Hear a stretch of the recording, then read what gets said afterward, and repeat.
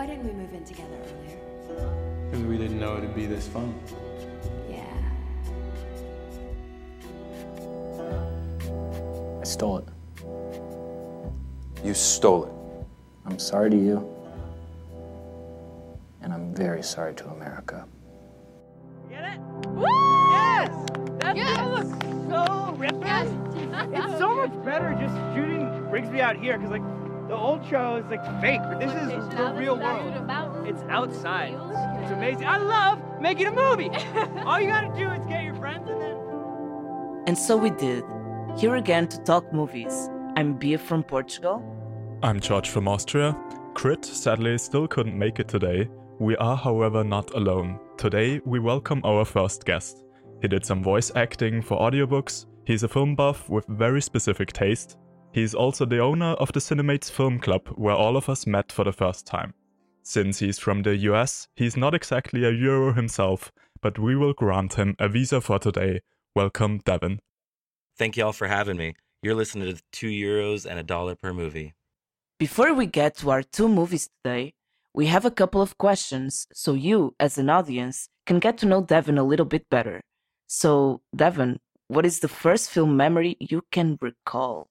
Oh man, it's probably watching Escape to Witch Mountain, the 1995 version on the Disney Channel. I don't even remember watching it on the Disney Channel exactly. When I was younger, my great-grandmother would record what's on TV onto like cassette tapes, right? And she would have all these like compilation movies that are just smatterings of random films that she's recorded for me. And that was one of them. And it's just such a bad movie. But I just have fond memories of being a small child wrapped in a blanket on the floor with the sun pouring in with one of those giant TVs that are basically furniture, you know what I mean? That are kind of old, like the old like 70s style. And it'd be on the floor too, you know, and just sunbeaming on me watching this just terrible movie that I loved so much. Is it the 1975? No, 1995. It's the second one. So I've seen the other ones. It doesn't hit me the same, for sure. Which ones would you consider to be like the best version of the story? Oh, With I mean, nostalgia aside, maybe. Well, yeah, as I say, you know, nostalgia is a hard thing to put aside there. You know, it's probably the one with The Rock in it, to be honest. Which is it? I think it is. Yeah, Race to Witch Mountain. That might be the best iteration of it. I think Letterboxd disagrees. Letterboxd thinks the 1975 one is much better. But no, The Rock one is fun. It's just the most fun one, you know? I've only watched Race to Witch Mountain, so the most recent one, that one with The Rock. And I'm wondering, like, how the other ones compare in terms of, is it still about aliens? Because they mention powers in the synopsis on the other ones.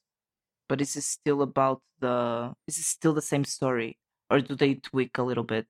Race to Witch Mountain, The Rock one is, I think from what I remember, basically, like, he's like a cab driver or something, and aliens, like, abduct him, kind of. Like, they're like, you need to take us to this place. Yeah. The one I grew up with is actually, it's like about these 2 twin kids that figure out that they have powers, and they're orphans, and they get, like, adopted by this really rich person who gives them, like, everything, and they use the money and influence, kind of, that they have to, like, start a following of people to go to Witch Mountain, where they think all these other twins are that have these powers, and they don't actually know that they're aliens at all.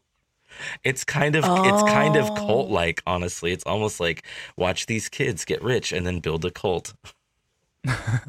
That's interesting that they are not aware they are not from this planet. No, not at all. They just have, like, you know, they can move stuff with their mind and stuff. They're just orphans, you know? They just think they're orphan kids. That's just how we orphans are. Yeah, I have not seen any of the Witch Mountain movies, so I'm totally blind with this. However, the story you told with the recorded VHS cassettes at home, that rang so true to my childhood. My family has, like, a befriended family. The parents are super close, basically, for decades at this point. And they had some older children, but not in my age. So I never really had anyone to play there. However, they did have some older home-recorded VHS tapes. And I remember whenever we visited, I would religiously watch The Lady and the Tramp, the old Disney movie, there on the floor, laying down at the carpet. And I gotta have seen that movie like 20 times. And it was just like a shitty home-recorded VHS tape of it. Interestingly, I don't have much of a relationship with VHS. I'm more of a DVD kind of gal. That was Crazy. like most of my childhood, yeah. And I thought you were the older one here. I mean, not now. But Oh yeah, no, she's younger than I am. I'm pretty sure I still have like a bunch of VHS cassettes somewhere in the basement. And probably a player still as well. Might still work. I have that for music, like some cassettes. Yeah. Yeah, a lot of those. But for movies, no. I've definitely got a fair collection of VHS movies, but most of them are actually ones that are like, they didn't print out in DVD. They didn't make them as DVDs or whatever. So I've just, I mean, I had a lot growing up, but I've culled them down to just those ones that you can't really get anywhere else.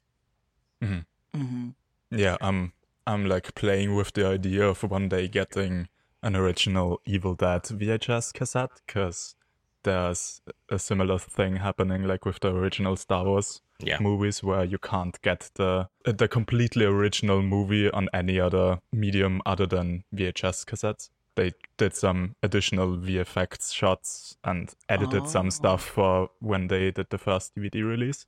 So I'm pretty sure you can only see the very original theater version of Evil Dead on VHS cassettes. That makes sense. I don't know if it's better or worse, but at least Evil Dead, every time they release a new version of it, it comes in some crazy, like, this one's wrapped in skin, like Necronomicon replica and stuff. They're always like really cool releases. Yeah.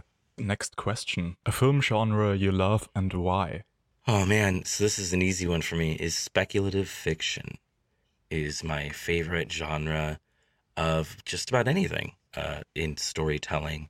A lot of people don't know what speculative fiction actually is. It's basically encompasses horror, mystery, and sci-fi and fantasy, but not wholly. Only when it encompasses wholly is fantasy. The idea is that it's things that can't happen in our world. Oftentimes, it's just a splash of something just different than our universe. And that's all it really takes for me to have a big interest in it. I can love fantasy, I can love drama, I can love almost any type of film. It just, for me, needs to not take place in our world. So would that exclude some of the sci-fi movies that are just maybe slightly sci-fi, and where you could see a possibility where in maybe a few years we could have a reality like in Her, let's say, for example? No, because it's still not our world that we live in now. I have a really strong love of sci-fi, especially. That's why I couldn't answer this if it was sci-fi or if it was horror, because I love them equally. And for me, sci-fi is all about the future. Somebody once said that, sci-fi authors peek to the future and write down what they saw. That just thrills me to no end to see that in films, even like something like Her, that is nearly tangible, and I can look forward and say that's going to happen. And it's not just, hoverboards and stuff that we were promised. Yeah, that's interesting. So with things like ChatGPT coming around, Her might be like just around the corner of becoming reality from being once speculative fiction. You're not wrong at all. The ChatGPT thing is crazy. It's absolutely... I give it 5 years, guys. 5 years. I'm going to have a online girlfriend, okay? Yeah, They do that. They do that. They actually do that. There's an app for that right now that uses ChatGPT to pretend it's your girlfriend or boyfriend. Yeah, super random tangent. I just saw something where a bunch of Redditors got tricked by an AI into paying for nudes of a person that doesn't exist. So we're there, guys. It's happening. That's pretty amazing. You said it's not every horror or sci-fi. I guess every sci-fi is speculative fiction then, right? No, not technically. So you are not wrong in what you say about like her. It's still speculative fiction because it encompasses all of these genres, but it doesn't, have to exist in that in a world that's not ours. It is kind of our still world. It's just, almost like a different timeline. But horror movies, especially, you have things like slashers can very easily exist in our world. Yeah. Fantasy is the one most bound by it because you can't really do fantasy films in our world at all. It's not possible. Yeah. So, Devyn, what would be a movie that should be deleted from Letterboxd Top 250? So I'm probably going to get a lot of hate from this. But I don't see the fuss in Chungking Express. You make me cry. I know. It's breaking my heart. I know. I didn't really care for the bulk of the film. The beginning was really the most interesting part to me when they were dealing with the drugs and stuff, but that kind of just and it's gone. You don't see that again like the entire film. There's just a lot of things in this movie that I think are incredibly messy. I understand that we have experimental film and that we have things taking risks and doing things differently. But the key to experimental film is it's exactly that. It's an experiment. And some experiments go wrong and don't work. And for me, as this viewer, this one, just nothing about this movie works for me, really. I'm somewhat on your side with this. I have a lot of problems with Chungking Express. I'm way more in the middle. I don't hate it. I don't think it's a bad movie per se. But the general structure of the movie, I think, doesn't really work that well. I love the visual side of it. I love a lot of the acting of it. And like smaller moments, framing, a bunch of stuff like that. But just the general story of splitting it up into two major storylines and both end kind of before you really get a satisfying ending to the stories. And also they are not even split evenly. So like the first story is, I think, like 1/3 of the movie, and then we spent the rest of the movie with the other story. I definitely also felt unsatisfied with Chungking Express back then. Since then, I have actually returned to Wong Kar-wai. I have seen Fallen Angels, which apparently was supposed to be the third story of Chungking Express. So it was supposed to be like a 3-story anthology, and he made Fallen Angels into a separate movie because he had so much input to that one alone. And Fallen Angels turned out to be my favorite Wong Kar-wai movie, so I'm on the edge of either Chungking Express would have been way better if they shortened the first two and made it like an actual third movie and put Fallen Angels in, or if he made just a trilogy of it where each of those stories gets explored in depth. I think that one would also have worked for me, but the way it is, Chungking Express, as you said, kind of feels like a failed experiment to me, whilst Fallen Angels feels like a proper thought out movie as a whole. I remember like the first part, like not, really having a proper connection to the second one. Mm-hmm. But thematically, like in terms of the loneliness, just setting you up for what's coming after. But yeah, but they're two different, very different parts in the movie, right? Like the even tone, regarding tone. Yeah. Very differently. But I do love Chungking Express. It's probably my favorite one, even though I've only watched 2, I think. So Happy Together and Chungking Express. I'm trying to remember if there's any other one, but I don't think so. I do want to get to Fallen Angels. I'm excited for that one. I think I'll really love it. I've been pretty trepidatious to return to this director, so I haven't even seen anything by them yet. Otherwise, you were talking about Fallen Angels and how you wonder if that would have made this a better movie. I haven't seen Fallen Angels, as I said, but I don't know how it could have. There are things in this movie that just absolutely drive me up the wall. You know, the experimentation of it being like, the movie looks like it was, a lot of times looks like it was filmed through a beer glass, if that makes sense. Like, everything is kind of warbled and swifting and like moving around and swirling and you know what I mean? It's just blurry and stuff. And I get it, but it's too much for me, I think. You backdrop that with the one song. Just one song repeated over and over and over again. And I can't hang with it. I remember in the second story, the female protagonist is constantly listening to California Dreaming. Yeah. And it comes up like 20 times. Yeah. I was also super annoyed by it. I totally get the point of her being like dreaming. She was California Dreaming. Yeah, she was exactly doing that. You know, she wanted to get to California. She wanted to get to a different culture, to a different experience, a different way of living. And she was very not aware that, you know, in California, you probably also have problems in your life. Not everything's perfect. So that was kind of the idea of the song. And I get it. But I still didn't need to listen to that song 20 times in the span of 1 hour. Oh, man. Like, I get it. I totally get it. I listen to songs on repeat sometimes because I'm always like, damn, that was a good song. You know, I want to hear that one more time. Like, I get it, right? But if I knew somebody like in another room or something was like, I think he just replayed that song, I would be embarrassed for some reason.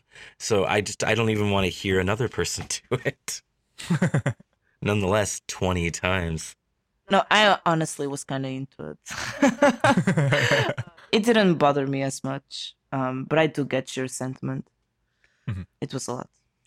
Yeah, it's just a lot of style over substance for me, and the substance that is there is not the type of uncomfortable I'm really into. In the beginning, the guy's super persistent against the girl and stuff, and it's very realistic, but it's not I'm not enjoying watching this interaction. And then the woman breaking into the dude's house and stuff is just fucking weird, okay? Like, it's a little much for me. Which brings us to a fourth question. A film you think is great, but you never want to watch it again. So this one took me a while to really think on, and I even changed it halfway through the week or whatever. Skinamarink, I think, is a fantastic experience of a film, which is something I never thought I would say a year ago. And I hope I never have to do it again. I don't know how much I should say, because you haven't seen this, correct? No, I haven't.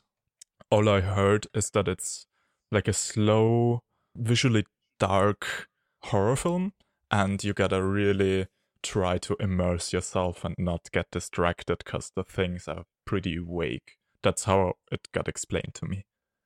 Yeah, I got pretty immersed. All right.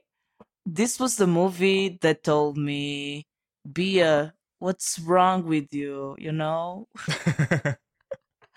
Because I literally like, oh my God, everyone's saying like this movie is like fantastic, like a fantastic horror movie. And you know, like good, like fantastic horror movies are hard to come by sometimes. And whenever there's big buzz around one, I'm on it. So I put myself in my bed, like I was watching a movie. And I guess I chose the wrong time to watch the movie because I fell asleep. It was really sad because I was enjoying it. I was into it, you know, the whole just very slow paced, what is there, what is not type of movie. But I need to get back to it because I don't know where I left off. So I don't remember much, which is very good for my second watch. So I'm going to get back to it. I would suggest starting it all the way over. Yeah, for sure. I usually always do. You know, I don't want to say too much about it for George's sake, but what you're basically going through in this film is shots of bits of ceiling or floor, maybe the corner of a TV screen. That's all the shots are in this movie. You're not seeing any characters really. You might see the feet of characters. You're seeing the lights from doors opening and closing across the ceiling and stuff. It's incredibly dark, as you said, It's incredibly grainy. The film is very, very grainy. These shots are lasting 5 minutes at a time of just a corner of a room. And that's, and like, I mean, like zoomed in corner, like nothing perceivable is happening in this shot at all. I highly suggest anybody that watches this movie for the first time that you watch it in the dark and you watch it with headphones on.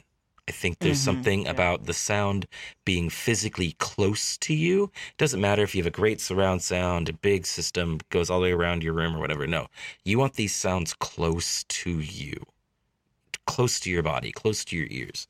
What this film does is if you can make it through these very boring things, it replicates the fear that you gave yourself as a child.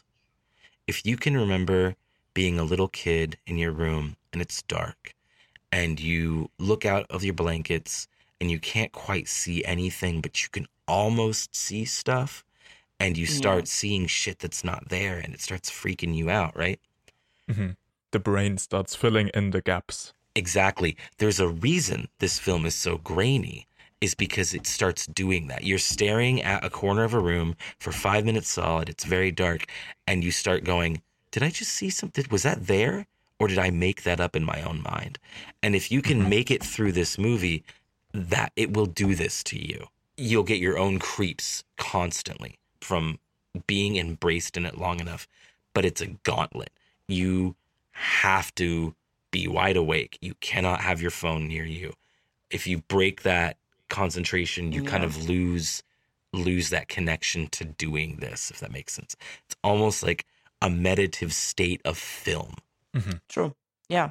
You know, you said you fell asleep. Yeah, there's nothing wrong with that because, you know, they say, you know, if you keep your body still for 20 minutes or whatever, you'll fall asleep because your body goes inactive or something. I don't know if that's a old wives' tale or what.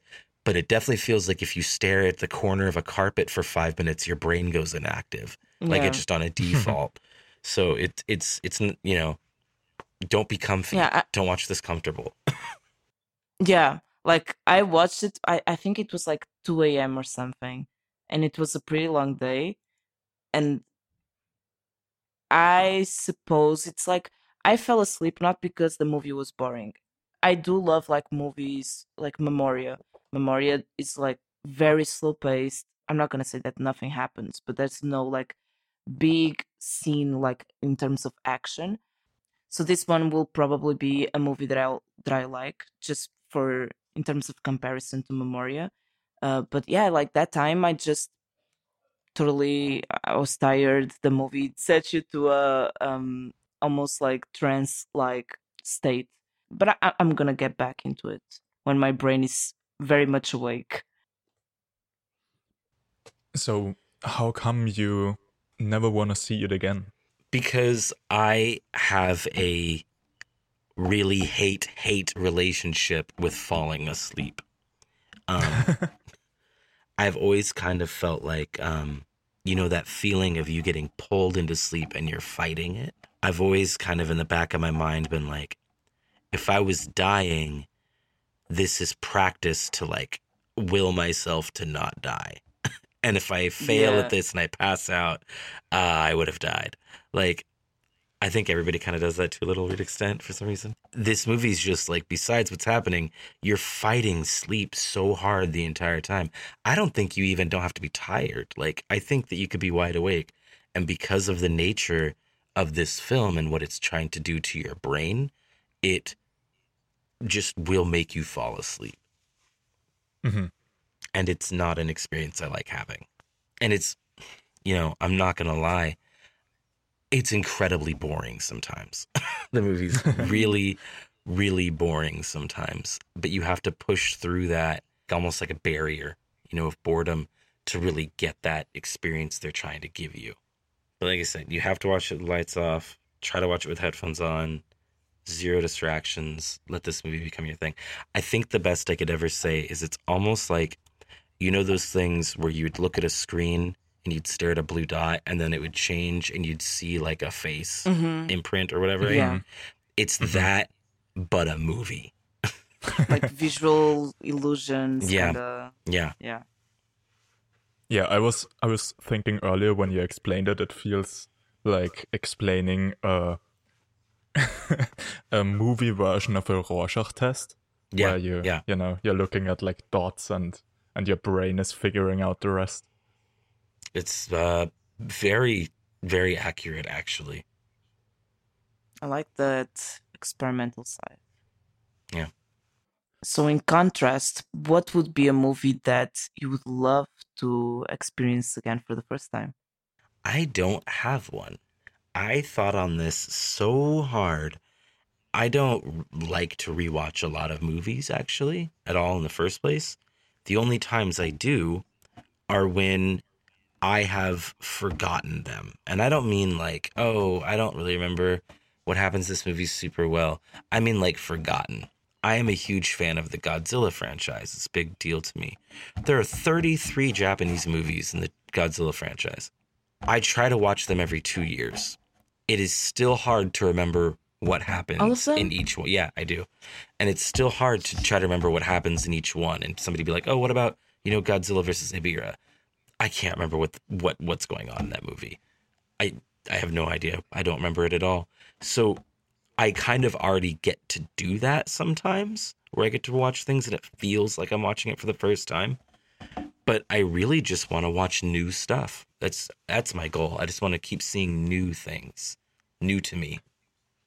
So is there no movie that you love so much that you would like to get the experience of it feeling like you're watching new stuff, that you're discovering it again, So in one way, I would say definitely not, because there's nothing to say that experience would be the same now. I'm a different person than I was when I first saw that movie, or maybe there's nostalgia attached to it that I wouldn't be recreated now. It's like a branching universe situation. Who knows how it would be today? But really is that I have children, and my eldest child is getting to the age where I can start watching a lot of movies with her, and she's having an appreciation, and she starts to give me her review of films and stuff. It's like when you watch with a friend or a spouse and you show them a movie that you love, and you kind of keep looking at them to see what they're gonna, like, their faces doing the whole movie and stuff, right? Waiting for that one moment where something special happens and you're already excited for their reaction. Yeah. Absolutely. Except you have such a connection with this child. You see you in them all the time, etc. When you see those expressions go through their faces, and it's similar to the ones you had, it really does feel like I'm watching it again for the first time. I have watched movies with my daughter that made me feel like crying as a kid, but I wasn't like at an emotional level where I would have cried, right? Where I've watched her reactions, and that has almost made me cry. That's so cool. Can't wait to experience with my nephew, to show him like all, the movies that I love. That's beautiful. Oh man, now don't get me wrong, like it's a double-edged sword, because I don't know how many movies I've shown her. And she's like, Dad, this is really bad. And I'm like, what? And she's like, can I just watch like YouTube shorts now? And I'm like, oh, what? What was the worst example of that? What was the thing that broke your heart the most when she wanted to like switch to TikTok instead? For me, probably it was Star Trek. It was trying to watch Star Trek with her, and her just being like, this is so boring. And me being like, yeah, of course it is. You're 8. But I loved it when I was 8, so I don't know what to say. Damn. All right. It is usually TV shows. I'm trying to think of a movie. I tried to watch The Thing with her, because she really loves horror movies. You tried to watch The Thing with an 8-year-old? Oh yeah, no, for sure. No, she's seen Scream. She's seen Megan. She's watched all of the Chuckies except for Seed of Chucky and Bride of Chucky, because they're inappropriate in different directions that I'm not really ready to watch with my daughter. She's 8. She's turning 9 soon. She's going through her changes in life. I don't need to sit and watch that movie with her yet, though. But no, she loves horror. She loves scary stuff. We live in kind of a a scary house. There's skulls everywhere and demon paintings and stuff. And I think it's just, normal for her. It's so cool. But yeah, I tried to show her The Thing, and she was incredibly bored. I tried to show her Alien. The first time the alien pops out in the tube, when they're crawling through the tube, and it's like the big jump scare in the movie that happens first, she laughed. And I was like, no. how fucking dare you? Are you serious I can right now? hear your heart break from here. Yeah. God damn. I'm getting angry at your daughter way over here in Austria. Just from It's listening really to funny. It's really funny. No, yeah. I mean, but she's got some pretty good taste with other stuff, In the other direction, what was the most positive surprise to you where you were expecting her to be somewhat bored maybe, and then she turned out to really appreciate it? Well, I guess I'll start in the same vein I did last time and accidentally use TV. But The Twilight Zone was something that we watched together that was really, really amazing for me because I really, really love The Twilight Zone. The old one, the black and white one. Mm-hmm. But as far as movies, it's either Hunt for the Wilder People. She really liked that a lot. The Taika Waititi. The Taika Waititi movie, yeah. Or recently, her mom fell asleep, but she watched with me the entirety of Knock at the Cabin.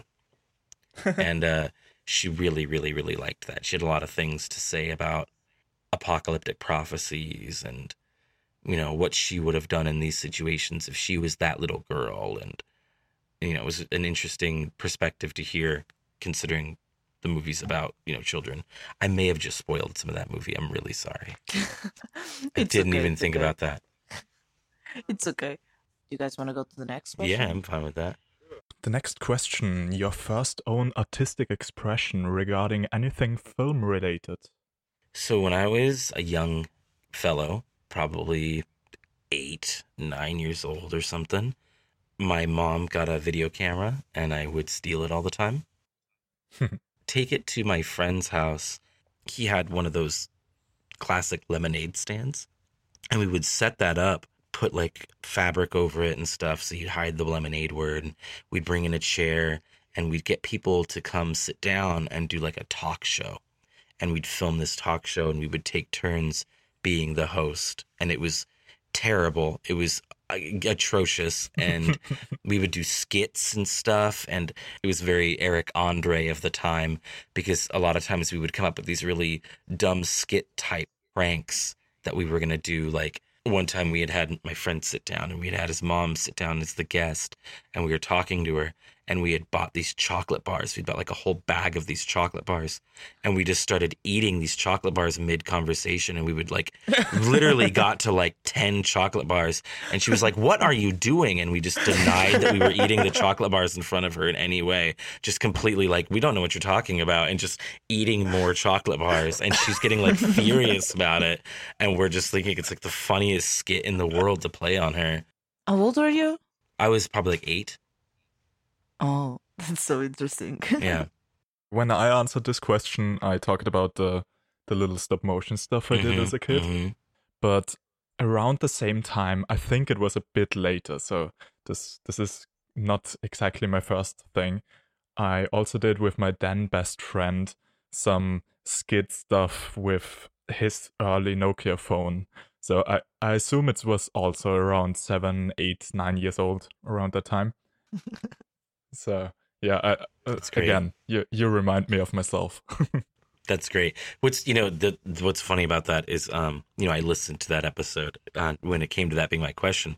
I couldn't decide on what to go with, if it should be the talk show or if it be, I had Spawn toys as a kid, as a little kid. Shouldn't have. Spawn? Yeah, it's a superhero that's really dark. He goes to hell and the devil gives him super abilities if he'll be his like emissary of hell, and then he comes back and is like, "I'm not gonna do that."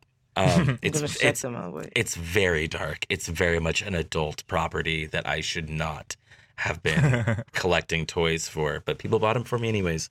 But I would take that same video camera and try to make stop motion fight scenes with them all the time. That's hilarious.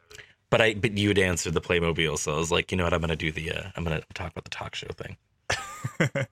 Amazing. Because they probably roughly happened at the same time. I don't know which one really came first, but Yeah, I could say a similar thing about mine. So that's hilarious that we both kind of had the same experiences and both were not completely sure at which happened first. absolutely.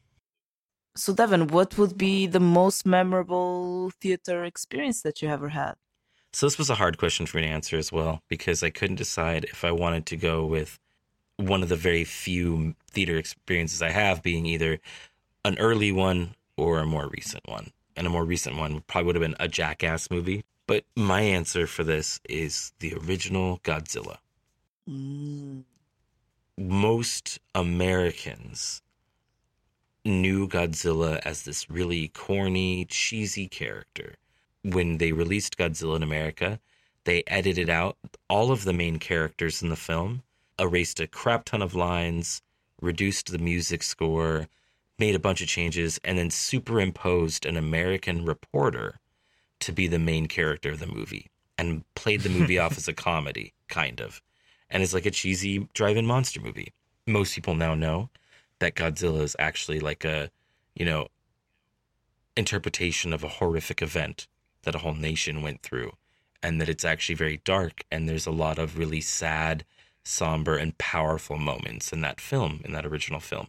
I think we can be a bit more specific where, for people who don't know, it's like a metaphor for the nuclear bombs being dropped on Japan, right? Yes, absolutely. In fact, one of the things that a lot of people didn't know for a long time is that Godzilla has this kind of wrinkly, scaly skin, right? It almost looks like sand that's had like you combed your fingers through it or something. It's because Godzilla doesn't have scales. He has radiation burns. He's literally covered in radiation burns. So like it's reflective of the scarring that they had from the nukes, and his entire origin is, and yeah, it's absolutely their way of dealing with it, an entire nation's way. So we as Americans got this crappy version of this movie. A quick side tangent is that we actually shipped that back to Japan, that version, that American version. We sent it back to them, and they were like, hey, check out this version. And the Japanese people fucking loved it. It's actually why a lot of the next subsequent Godzilla movies are cheesy, just versus monster movies. That's why that happened. It's because they were like, man, this was really funny, and Americans loved it. Let's just keep making that. But so it wasn't until, I believe, 2004 or 2007 that we got, as Americans, that original cut of Godzilla. Nobody in the United States had seen it until then, really, unless you'd gone to Japan or you had somebody that sent you a film that they knew it in Japanese, before you had like fan sub websites and stuff, right? That wasn't really around. So my grandfather took me to the community college where they were premiering this movie. And it was all these older people, and they had notebooks out, and people were taking notes. And I'm pretty sure it was like a film school thing happening that my grandpa just like heard whiff of and was like, we're going to go see this screening. It changed everything for me. Because afterward, the film, there was a big Q&A about it, and they talked about all this, right? And it was the first time I had seen people examine film. It was the first time I had seen a film that I had seen an original of, and then this new version changed everything for me. It was the first time that I had been in a group of people that were taking a film seriously. And it was such a unique theater experience because it's this big screen TV thing, actual theater screen or whatever in this college wing movie theater. And it was just so different than anything I'd ever done at that time that it really left a lot of impact on me. How old were you at this experience, Just really quickly, I googled it. It's apparently 2004. So yeah, 2004. Yeah. Okay, this says I was 15, but that doesn't quite feel right. But maybe I guess it was. You feel like you were younger? I feel like I was younger because I saw this movie. Like I said, I'm really bad with numbers, so I really try to think about my life, about where I was living at the time. Yeah. And I wasn't living. I was living in a certain place at that time, so I'm trying to think of how old I was. I was young enough for it to leave a big impact. That's for sure. Yeah.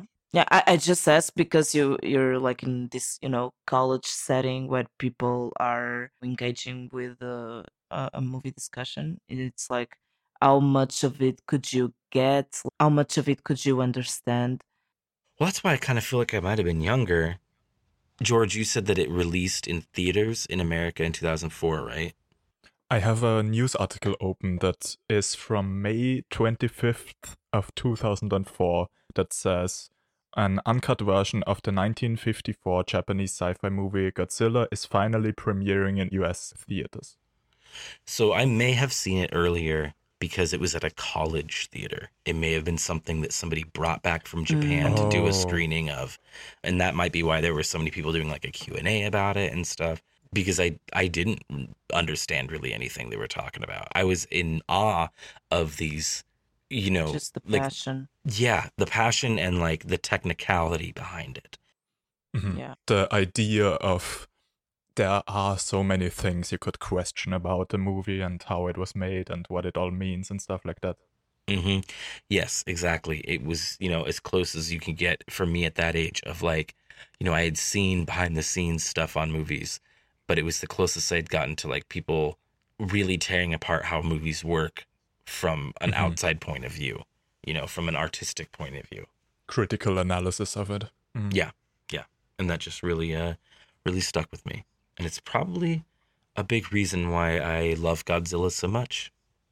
Lovely. It is ironic that most people consider Godzilla a silly franchise, even though the first one is not.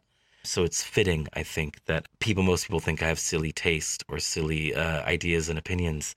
And my love and quest for movie criticality came from that same origin. Yeah. Mm-hmm. That's amazing. Like the Godzilla, the first one that I watched, probably the only one. It's the 2014 one. I was never into Godzilla, and what's the other one?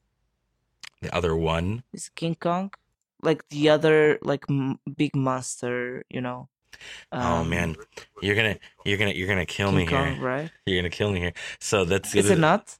That would be the American thing. Would be King Kong. That's like I don't know if you Ray Harryhausen was a stop motion animation guy. Legend. Mm-hmm. And yep.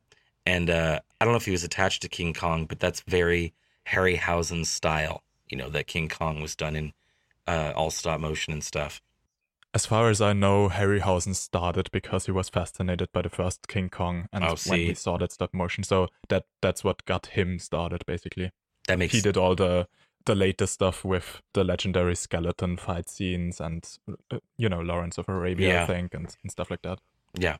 I don't want to go back too far or anything like that, but when I talked about my favorite genre, the one I really fought with talking about was tokusatsu, which is a Japanese genre that basically is sci-fi using practical effects is the meaning, what its meaning is, but it has evolved over time to really include a lot of suitmation, a lot of how Godzilla does and stuff.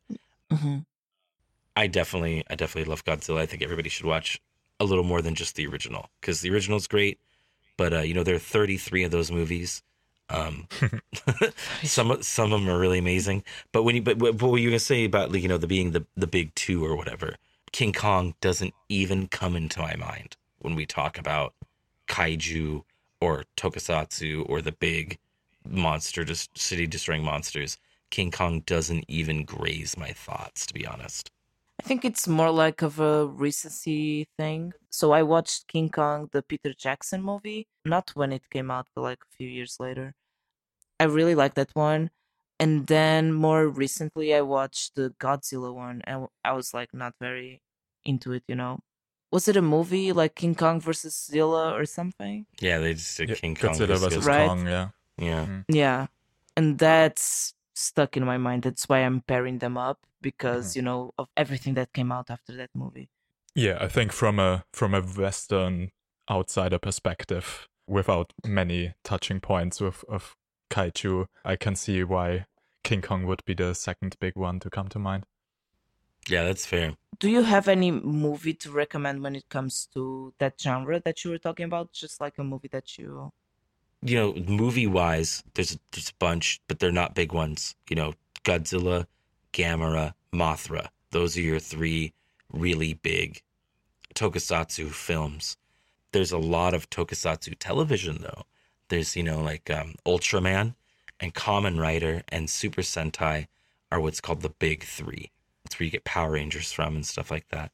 Damn, there's a lot of Gamera movies. There's a lot of Gamera movies, yes. Gamera is for the children, by the way, just like Wu-Tang. They're much more geared toward kids than Godzilla films are.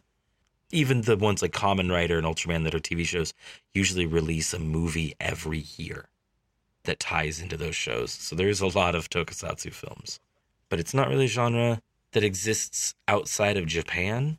If it did, then the MCU would be tokusatsu movies. Anything where dudes are wearing a suit, anytime there's just a lot of...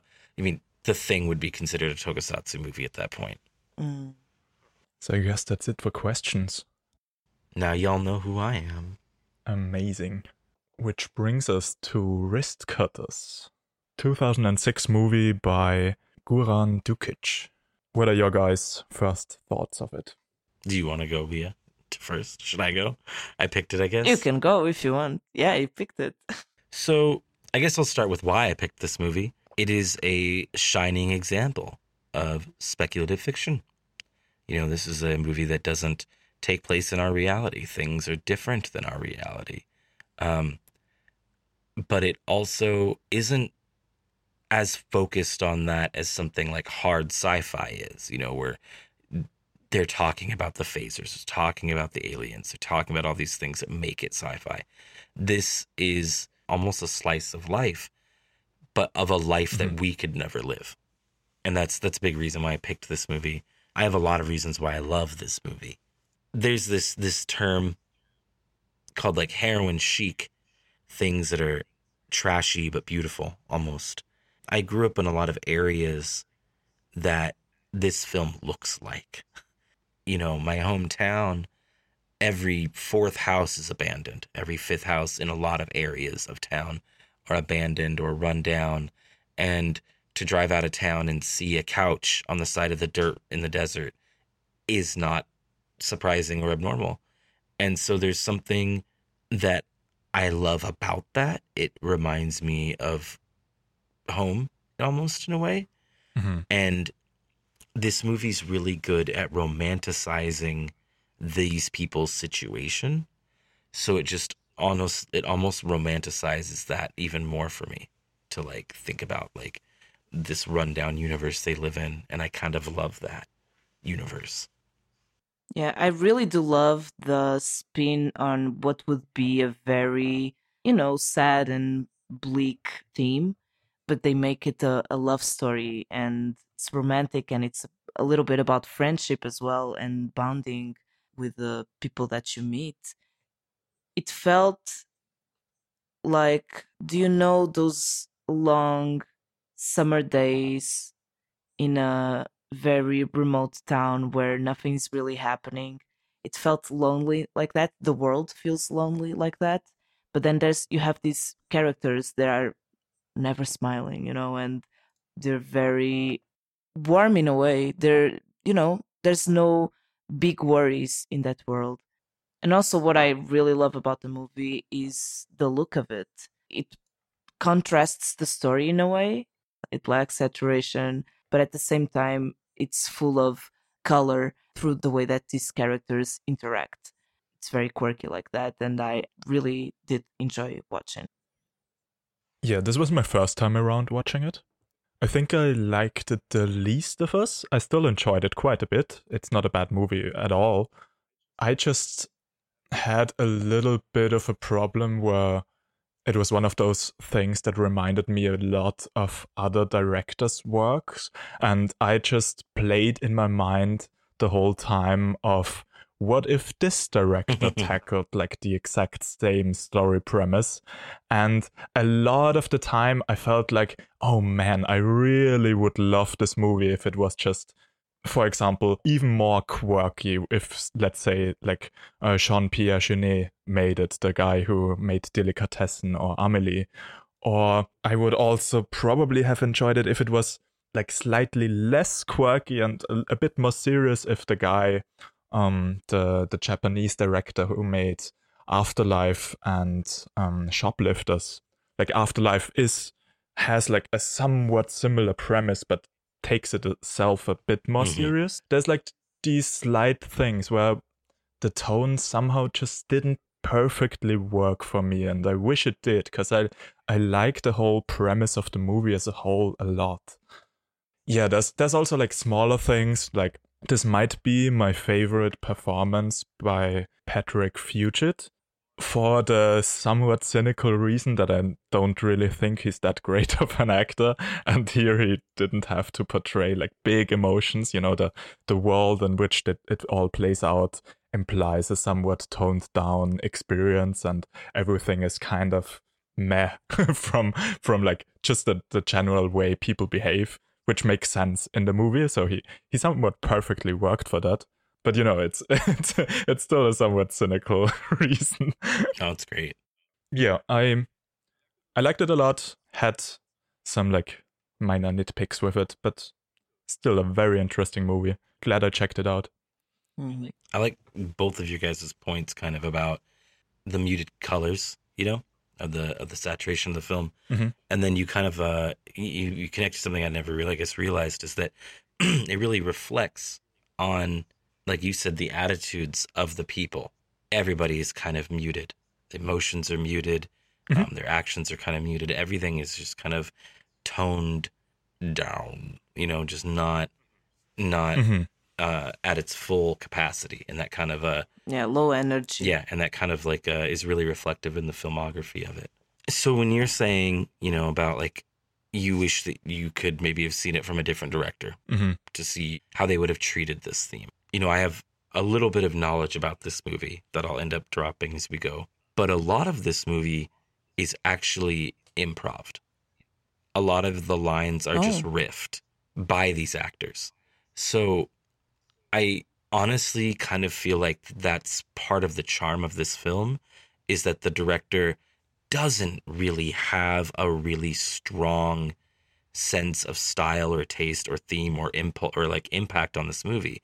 This movie's really driven by its character actors, which all of the actors in this movie are that. Almost nobody in this movie is like a star. These are character actors, and they're driving this, and I really appreciated that personally. I never realized it was improvised. There's scenes where you know riffing. You guys know what riffing is, right? No. What riffing? Riffing will basically, we'll definitely talk about this a lot when we get to Brigsby Bear. It's basically where you would say like, okay, in this scene, you're going to try to buy a car from him. He's going to tell you about the car, and you're going to make a joke about how bad the car looks.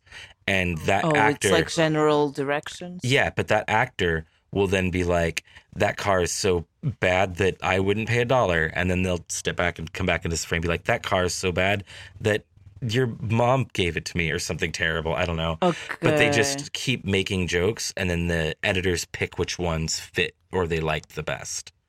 The best. Yeah. Okay, yeah. And there's a lot of that in this movie. There's a lot of riffing. There are, though, fully scenes in this movie that weren't planned at all, that they just had the camera rolling and they just let them go. And they're like, nope, that's great. We're going to keep that. That was really, really awesome that you guys just did that on your own. That's so nice. Just gives like a new light to the movie in my eyes. Just, yeah. Oh, for sure. Same. Specifically, I guess if we want to lead into spoilers with it, specifically the last time that Zia drops Eugene's sunglasses, and he's like, don't touch my stuff no more. You know, he's all mad about it, and he's like, what? I didn't drop it in the hole. And he like gets all like exacerbated about it. Yeah. Dude, they didn't even know it was filmed. Like they knew the film had started, but they weren't doing the scene yet. Totally different scene. And he just dropped the sunglasses on accident, and they just went with it. And they went with it. Yeah, that's so that's so nice. All right, so I mean that was already somewhat, but I guess we're fully in spoiler territory now. we have history talking, the three of us. I don't always have the best insight into stuff, but something I do like to bring to the table is I like facts. So there's some things I know about this movie that I'd like to bring up that might be kind of interesting. Earlier in the movie, we meet the mechanics that are trying to fix the headlights, right? Yeah. And oh my God. yes, right. And the younger of that couple keeps doing this weird thing with his mouth the entire time, where he keeps like opening his mouth super wide, like mid sentences and stuff. Yeah. That was because he couldn't stop smiling. And as you guys know, the movie calls that you can't smile in this world. In fact, every single actor in this movie had something that they did to try to keep them from smiling. Oh. The female lead is chewing gum almost consistently throughout the movie because that's what she used to keep her from smiling. The cigarette smoking that Eugene's doing constantly, same idea, was to keep him from smiling. Patrick Fugit, he was the only person who didn't have something. And I think it's actually most notable with him that he almost looks like he's smiling, I think, the most in this movie. Yeah, he sometimes got close where I was like, I can see a little grin there. Yeah. In some of the interviews, the actors talk about how actually hard that is to portray through your voice positive feelings or happy feelings and not even smile a little bit. Because it goes against everything you've learned about acting, essentially, right? Yeah, there's this thing in Anomalisa where the protagonist talks about the idea of whilst calling the customer, you should always have a smile on your face because you can actually hear it in the voice. 100% you can hear a smile in a voice, especially in music and singing. I think that's a big one. You can like hear when somebody's smiling in a song. Yeah, which is a somewhat regular problem with those Disney musical remakes nowadays, where oftentimes it feels like they hit all the notes and it's like a well-sung song, but there's basically no emotion in it. You're not just singing just for the sake of singing. Yeah. Yeah. It's an emotional outburst portrayed as a song. So this movie has a lot of really great attention to detail as far as suicide itself goes, right? I think that's something interesting to point out is the opening scene of the movie immediately goes on that. Do you guys know about cleaning and suicide? No, I didn't. I wrote it down because I was curious as to what exactly it means. Is that like a regular occurrence where people tend to clean up before it's they like a kill last themselves? burst of energy, right? A big motivational, let me just do this and then I'll just go off. It might be as well just the thing where, the body is going to be found in a certain condition and the person might be preoccupied with the way that the scene might look. Yeah, then he off himself. I took it as where the suicide might be an attempt to clean up the mistakes he did in life as well. He's looking back at his life as like a bigger mistake that he did, and the cleaning up is more of a taking consequences for the shit he did, and in a similar way as to the suicide is taking consequence for the, I guess, shitty life he lived or something like that. That's how I. That's a saw really, it at the time. really, really pretty way to see that. Honestly, I wouldn't doubt if there's people who absolutely thought about it like that. I know that a really common reason is much sadder. People who are suicidal often feel like they're a burden or their life is a burden, right? So they'll clean everything so that whoever finds them doesn't have to. And it's just kind of their way of like alleviating any other burdens. It's also, some people don't clean. Some people pay off all their debts, or they return all their books, or they do whatever the lasting things that, would get in trouble. They cancel all their services or something, so that the next of kin doesn't have to. I think that in this movie, that was just the visual way of showing that, of this last rites that they perform. And then, a fact to go along with that scene is the song being sung when he's cleaning is Tom Waits, who's in this movie. A lot of the other, songs throughout the movie in the actual universe of the dead, or whatever you want to call it, a lot of those songs are actually by people who killed themselves. Oh, wow. Yeah, a lot of the background songs. And then in some cases it's not. Mikal's overdose scene, I believe that person dealt with overdoses, if I'm not mistaken. I know they didn't kill themselves. a lot of the songs when you're listening to it. They did. I love facts as well. I'm a facts lover now. uh, it just gives like a whole new flavor to the movie. Mm-hmm.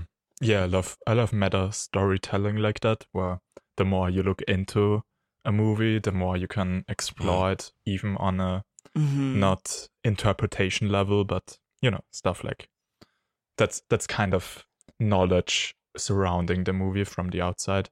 I love all the Easter eggs you can throw in a movie. And, on the topic of music with this movie, the big one is Eugene. Shea Whigham's character is a real-life person that he's portraying. Oh, so that person that killed himself on stage with a beer and the electrical guitar No. Okay. No. Okay, so he's playing Eugene Hertz of the band Gogol Bordello. And the idea is that it's an alternate whatever reality where that guy has killed himself. No, he's not actually killed himself. He still exists and make music today. Okay. But the band that they listen to, that is Gogol Bordello. That is a real band, and that is who that is supposed to be.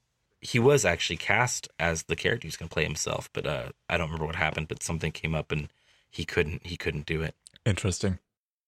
So my biggest takeaway of this movie on like a thematic side is this whole idea of, I guess it's called protagonist syndrome, where every person goes through life and kind of thinks of himself as the protagonist in their story, You have people just sometimes passing by in the subway and you will see them for 1 second in your life and you don't really think ever again of them.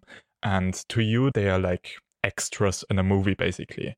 But at every time, basically, you see one of those extras, that person is also the protagonist in their own story, And this universe is kind of perfect with pointing this out by giving us this concept of each and every person in that universe killed themselves in their former lives.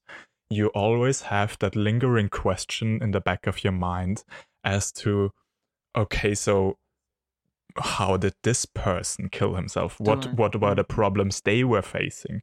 It always reminds you of each and every little person passing by in the background of those movies had some deeper story, had some deeper problems in their life, and they were the protagonist of their own story. It's kind of a beautiful reminder of that throughout the whole film. That was probably the biggest takeaway I had from the movie, the thing that I loved the most about it. It's a very, very nice idea. I never even thought about that, never that way. Yeah, that never occurred to me. No, it was always interesting to see how did they do it scenes where they just put on the screen the way that they did it. They killed themselves. I guess I was, in a way, getting to know a little bit more about that character. The movie in itself, each character has their role in this world. Mm-hmm. Apart from that, they don't have like many emotions going on. So that little peek into what their life was or how their previous life ended, it was interesting. And the way you said it, it just, that's probably why I found it so interesting. It's just this constant reminder. It's kind of perfect for that. Just because it's such an intimate and specific question to ask. Like, how did you kill yourself? I mean, you can't. Yeah. You obviously can't. You obviously can't speak about, but it feels like such an overreaching into a private territory. Yeah. I think they even, kind of try to tackle that right in the beginning at the bar, and he tells her straight up, like, that's a pretty rude question to ask. Yeah, exactly. Yeah. They kind of establish already, like, that's kind of faux pas in this universe. I do really like how a lot of them are shot, though. These death sequences, a lot of them are very somber and quick and stuff, but some of them are really neat, like, especially when they're talking about how Eugene's family killed themselves. And for every one that you're seeing another ball get racked down into like the pool table, like 1, 2, 3 for each one of the family members that died or whatever. I didn't even realize. That's awesome. Oh yeah. He tells the story of how he did it. First ball goes. Tells the story of his mom, next ball, or whatever, dad, next ball, Kostya, next ball. Into the hole. Yeah, I really liked that. Am I allowed to ask you guys questions? Sure, go for it. Yeah, of course. Am I? Okay. You said earlier, like, everybody's got their role. Mm-hmm. Did you mean, like, thematically or, like, literally within the universe? Within the universe, it seems like everyone has a job. Yeah. Per se. Like, the mechanics, they didn't seem like mechanics before. The policeman, he was a soldier before. It's as if the society keeps running in a way. And it's odd because you think that if you're in this type of purgatory, things will happen just because, right? Like, things will continue to function because of any force or entity that's running the place. Not that you had to do it still. Yeah, the very bureaucratic way the universe is built up is kind of hilarious. The first thing we find out after he killed himself is that he got a job at Kamikaze Pizza. Yeah. Great name. Such a dumb line, but I loved it. So I have this thing about like how long you can watch something that you need to suspend your reality until you starts falling apart. And I think I may have seen this movie too many times because I have nitpicked and back and forth with this whole idea so much that you're talking about right now, with like there being like a bureaucracy almost universe, or like having these people have jobs and stuff, right? Mm-hmm. In one way, it makes sense to me that if you were a mason, you worked with stone, you worked with building materials, and you killed yourself and you came to this world and everything fucking sucks, that after so long you might be like, all right, well, I might as well take my tools and my trade and make this place a little better, I guess, right? Mm-hmm. And that's how the buildings got there or whatever. But there's also like the police officers. They're not just dudes that started being police officers. There's something interesting that alludes to the fact that the people in charge are a real thing, because who gave these police officers these jobs? They are wearing uniforms. Yeah. It's a shitty t-shirt that's like half tucked in or whatever, like, but they have the little like badge or the tie, like they all have it. Mm-hmm. So there must actually be somebody in charge. And that was always kind of a piece of logic that bothered me, that Eugene was so in disbelief about that, because it's clear. I mean, there's some kind of system behind this. Mm-hmm. I couldn't even point out the specific thing right now, but once the reveal kind of happened that the PIC, the people in control, that they were a real thing, and with that scene at the end where he kind of takes his file out and that's when he goes back to life, I guess, it somewhat bothered me. It was one of those nitpicky things where I wish the movie didn't try to even explain it away and give like a logical reason as to why the universe works.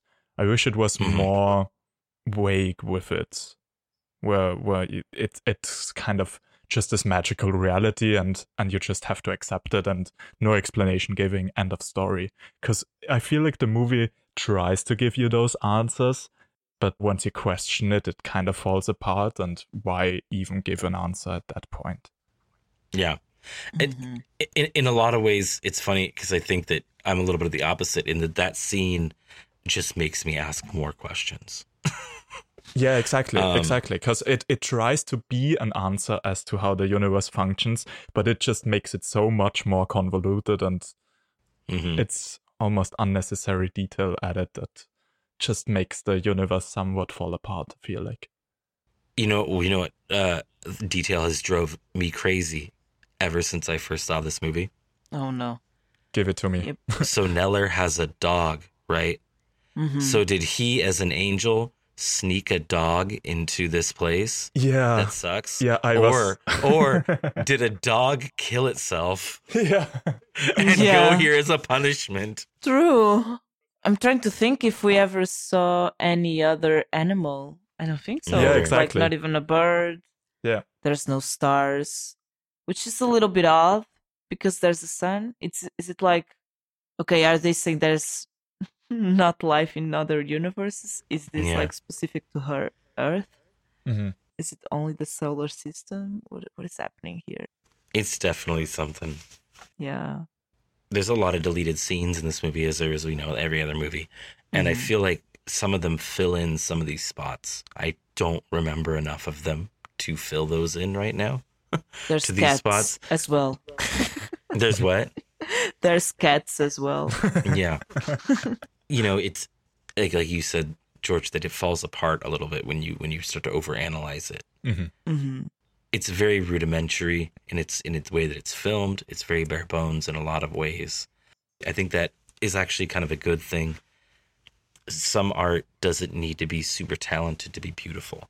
And I think that that's really representative in this movie. But it does, like any untalented piece of art, once you examine it under a microscope, it starts to kind of fall apart. Yeah. I was watching this movie and it gave me, I think it happens with almost every 2000-ish movie that I watch. Movies like this one, I don't think they would work in this day and age. Like, not even work. I don't think there's people even thinking about making them. There's a thing about the look of it, about the quirkiness of the story, like a careless experimentation that I saw so many times in the 2000s and the 90s that I don't feel like I get that now. I kind of agree in a lot of different medias that the 90s and 2000s were a little more Wild West than things are now. But I think specifically in the case of films, something that I've felt is that in the 2000s, it was stories. We were writing weird stories that you wouldn't normally make movies about and taking really big risks with that. And I feel like nowadays what you get more is experimental film styles. It's more about how is it made rather than like what is it about, It definitely still exists, totally. There's lots of movies that are pushing the boundaries of what this film is about or whatever. I think that's something I really appreciate about this because, to me, story is king. And this story is just so different and unique, like you said, that I really appreciate that as well. One trend that is kind of right now on the story side, the current hip thing to do, but I totally appreciate and love it, is that something that I pointed out as a direct criticism of this one, that we don't really get the clear answers anymore when it's a somewhat vague thing.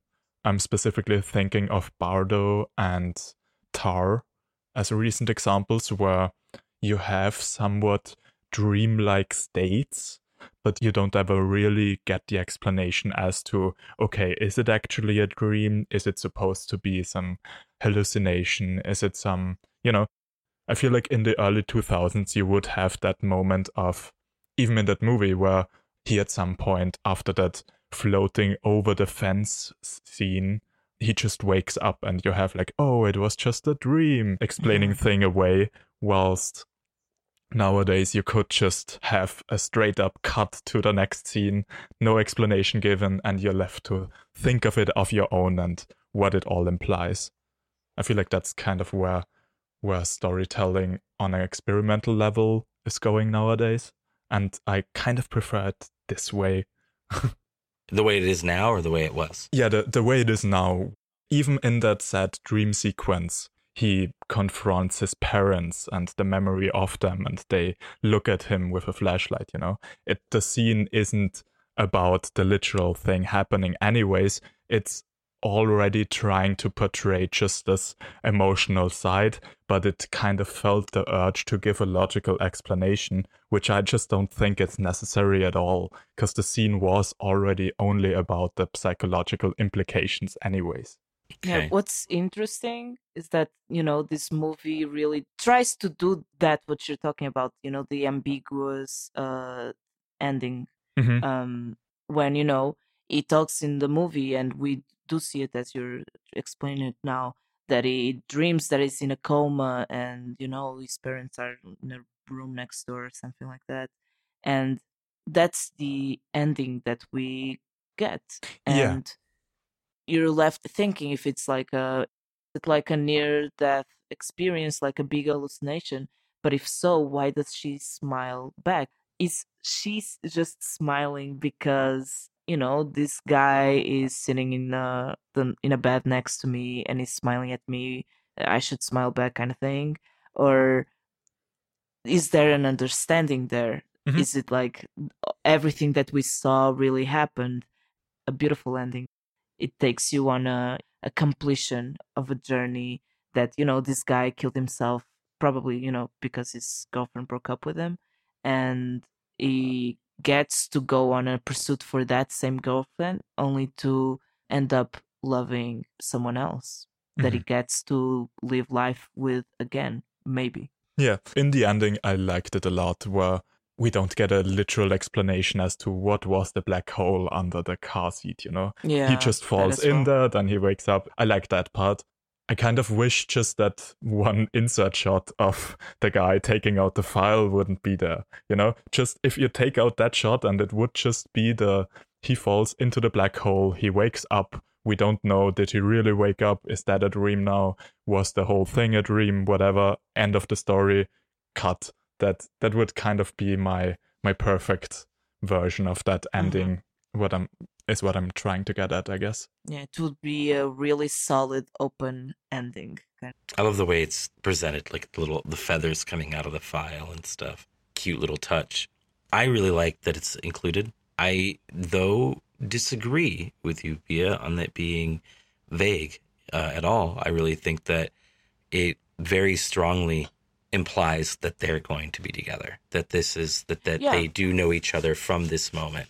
Her smile to me is way more than just a normal smile. Like, if you rewatch it, like, her lip is quivering. Like, it's like, this is like, it's a very, I think it's one of the most emotional single facial expressions I've ever seen in a movie, to be honest. Yes. I agree. It's like more 90% that and 10% a little bit of that one. People might get the idea that it might have been something else. That's what I was It trying to leaves say. the door slightly open. It's not like a shut case in a complete sense. Yeah, I can feel that. On the same subject, and you're saying, you prefer almost that when the movie doesn't have to explain the world that it's in. That's such a fine line to walk, because for me personally, if a movie can show you this universe and you can yourself work out the rules of this universe fairly quickly enough, right?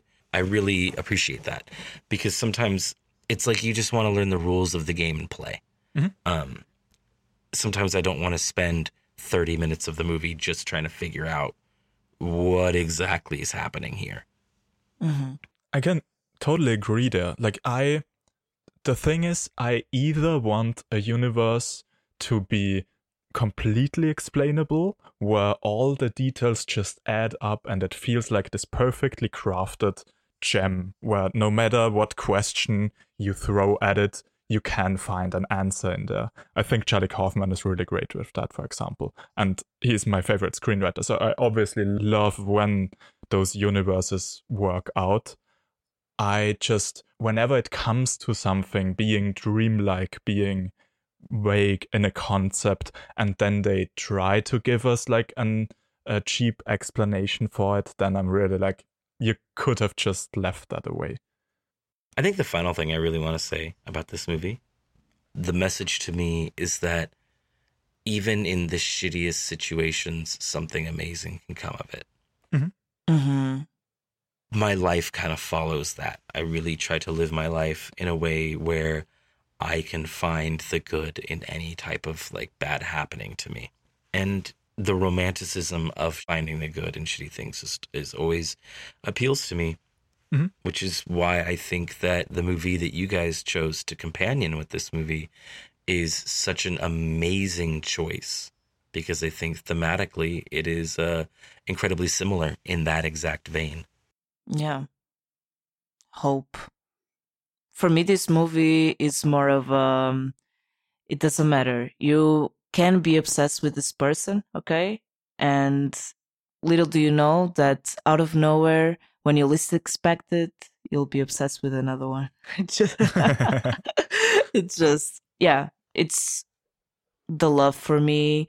We have this guy that is literally obsessed with his ex-girlfriend. He really loves her. He gets to know this new person. She's probably the only person apart from Eugene that makes him not laugh but have fun. Yeah, he finds happiness in this bleak world, and I vibe with that. One thing that I wanted to add, it's a beautiful scene where they find this beach and they kiss for the first time. And then when they wake up in the morning, this beautiful beach by night, like it was lit by moonlight, turns into this graveyard for condoms and syringes needles. and Just not very glamorous, but yeah, it just plays into the idea of love is beautiful even in the gutter, I guess. And you can have a positive outlook and stuff even in the worst circumstances. Yeah, for sure. Yeah. Which leads us to ratings. Yeah, this is easily a 10 for me. Nice. I loved this movie when I was a kid. I was a little emo goth kid who was obsessed with romance, if you can believe that. Really was. This just sung to me, and it always kind of has.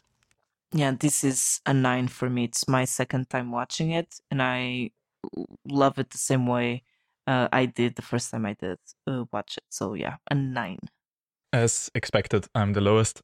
To me, it's a 7, leaning more towards an 8, but have some problems with it. Still fantastic concept, super interesting movie, and don't regret at all watching it. Which brings us to our second movie, the companion piece, and another positive outlook on somewhat fucked up themes. Brigsby Bear, the 2017 directorial debut of Dave McCary. Thoughts? This movie is amazing. I love this movie so much. It is the embodiment of always find good within the bad. Almost every time something bad happens in this movie, it's so quickly fixed. Even the high stakes are often just not that bad of an issue. And it's just so positive. It's so positive. I love this movie. Yeah, I think that's what I get from it as well. Just the overwhelming positivity of it, especially the teenage characters. So we have these teens that are confronted with this person that went through stuff, and there's no malice, there's no jokes, there's like this overwhelming feeling of welcoming and inclusivity that I really liked. The main character itself, it's just so warm and he's so pure, joyful, pure. Yeah, you can't help falling in love with the overwhelming happiness of this movie. Yeah, and even as you pointed out, they are super welcoming, but even there's some nuance to it where at some point the sister, the parents kind of push her to do something with him, which it feels true. They all feel like positive people and with a positive outlook, but not to a degree where things feel like a satire. It feels earnest. I was always on edge in this movie, in a way. Fearful. Yeah. For James, my James boy. Even though the movie feels and portrays itself as this super positive thing, and it feels like watching the most wholesome feel-good movie ever, I have some slight negative or a depressing interpretation of the whole thing a bit. It's not bad, not too bad, but I still feel like there's some vagueness or some The so your adored vagueness. Yeah. There's a lot of things about this movie that I think are just fantastic in their execution. As you were saying, like the feeling on edge. I absolutely felt that. I've seen this movie 3 times now. And the first time, purely just worried for what's going to happen. Yeah. And every time the problem is fixed, I am so relieved. Yeah. and it's such a roller coaster. The first time I saw this, I think I shed like a single tear. I think I did like the one tear, at the end. And I was like, that was beautiful. And the second time I saw this, I watched it while people walked in front of the TV, while people stood in front of the TV. There were kids running around. I was at a family member's house. It was absolutely chaotic. I couldn't hear half of the movie. I could only read the subtitles. And I almost wept watching it. Like, because I knew how positive things were being. A character would be introduced and I would see the beginning sparks of that friendship. And I'd just be like, fuck, you don't even know how beautiful that's going to be for y'all. Oh Yeah. my God. Yeah. Like it just smacked me across the face the second time. Yeah, I had a similar experience.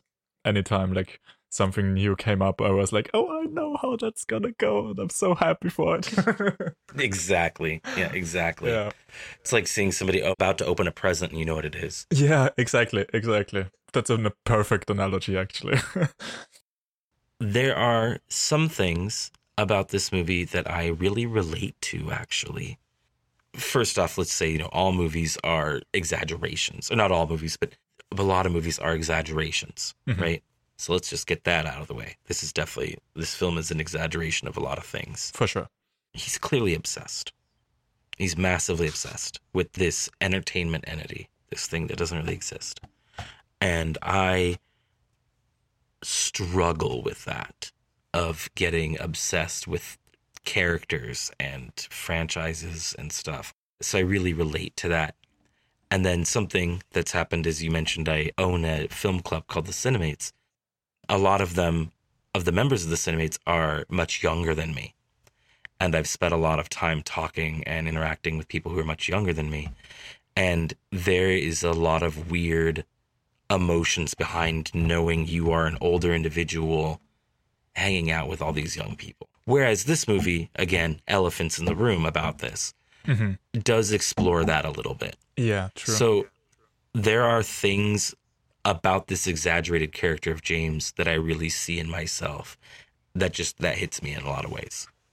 I think we can get to spoiler land, maybe. Sure, let's do that. So the opening. Do you guys have memories of the first time watching it? So because like in the first 10 minutes, you have no fucking clue where this film is going. Or you believe you have a clue, but you don't. I was absolutely thrilled and here for the ride when I watched it the first time. But I thought for totally different reasons. I thought this was gonna be like a post-apocalyptic, slightly dorky movie. I was confused by a lot of things in the beginning. After the cold opening of watching a Brigsby Bear episode together with him, you have this scene where he and his supposed parents are together in the living room and he's having this presentation of how Brigsby Bear can finally beat Sun Snatcher. And you expect the parents to be like, okay, that's great that you have this hobby, and kind of how the mother reacted, but you should do something useful with your time. And the dad is like so into it and just instantly discussing with him. It's a very interesting opening and super efficient. I checked this time. At the 11-minute mark is when the police show up. Oh, wow. Yeah, and I think it's kind of perfect. If you would spend any more time in that bunker, the ripping us out of it would feel weird because we would have felt comfortable in that space at that point. We would have really adapted to it, and at the 11-minute mark, you're just barely getting a grip of everything before the floor gets ripped out underneath you again. And if it would have been shorter, then I feel like it would have been overwhelming as to you don't really know what this place is yet. I think it's such a perfect amount of time to spend in the bunker and not be too attached to it yet, where it's easy to start over again with him. I agree. The beginning is very, very tight, very effective, very solid. And there were a couple of scenes that had me, puzzling, like the handshakes. Why are they handshaking Yeah. at the dinner table? What is up with this fake firefly in the backyard? Yeah, and the fox. And there was an interesting thing where the mom, she didn't seem too interested in the Brigsby Bear stuff. Mm-hmm. But then she asks him, have you done your studies or have you solved is it like this problem? I don't remember the name. Some made It up has name, a weird yeah. name. Vandersmite or something. Yeah, Vandersmite. Yeah, it's something like that. And that got me wondering, like, is that like a physics problem masked as a Brigsby Bear problem? Because we do see like an episode where he's learning math.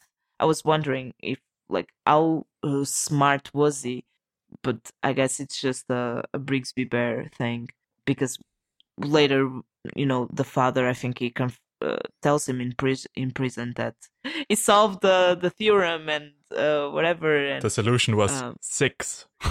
yeah, it was 6. um, yeah, that's just things that kept me wondering in the first 10 minutes. I still don't get the handshakes. Why were they so formal about that? Especially like a woman that kidnaps a baby because she wants to be a mother so badly. Why would she have that type of contact with her son? Why wouldn't she be more warm about it? Just odd. Yeah, I feel like it's more of a thing where they are not that great with human interaction and adapted to how you usually behave and acceptable behavior. So I just took it as like a first indication of something's not quite right with these people. Mm-hmm. I definitely felt like in the first, I would say 5 minutes, I was trying to figure out if this is one of those movies like, oh man, what's that director's name? Quentin Dupieux? Quentin Dupieux. Mm-hmm. Yep, what you said. He makes these movies where you're kind of in a different world. You're in an alternate reality where people just behave in this kind of different way. And I was trying to figure out if that's what this was.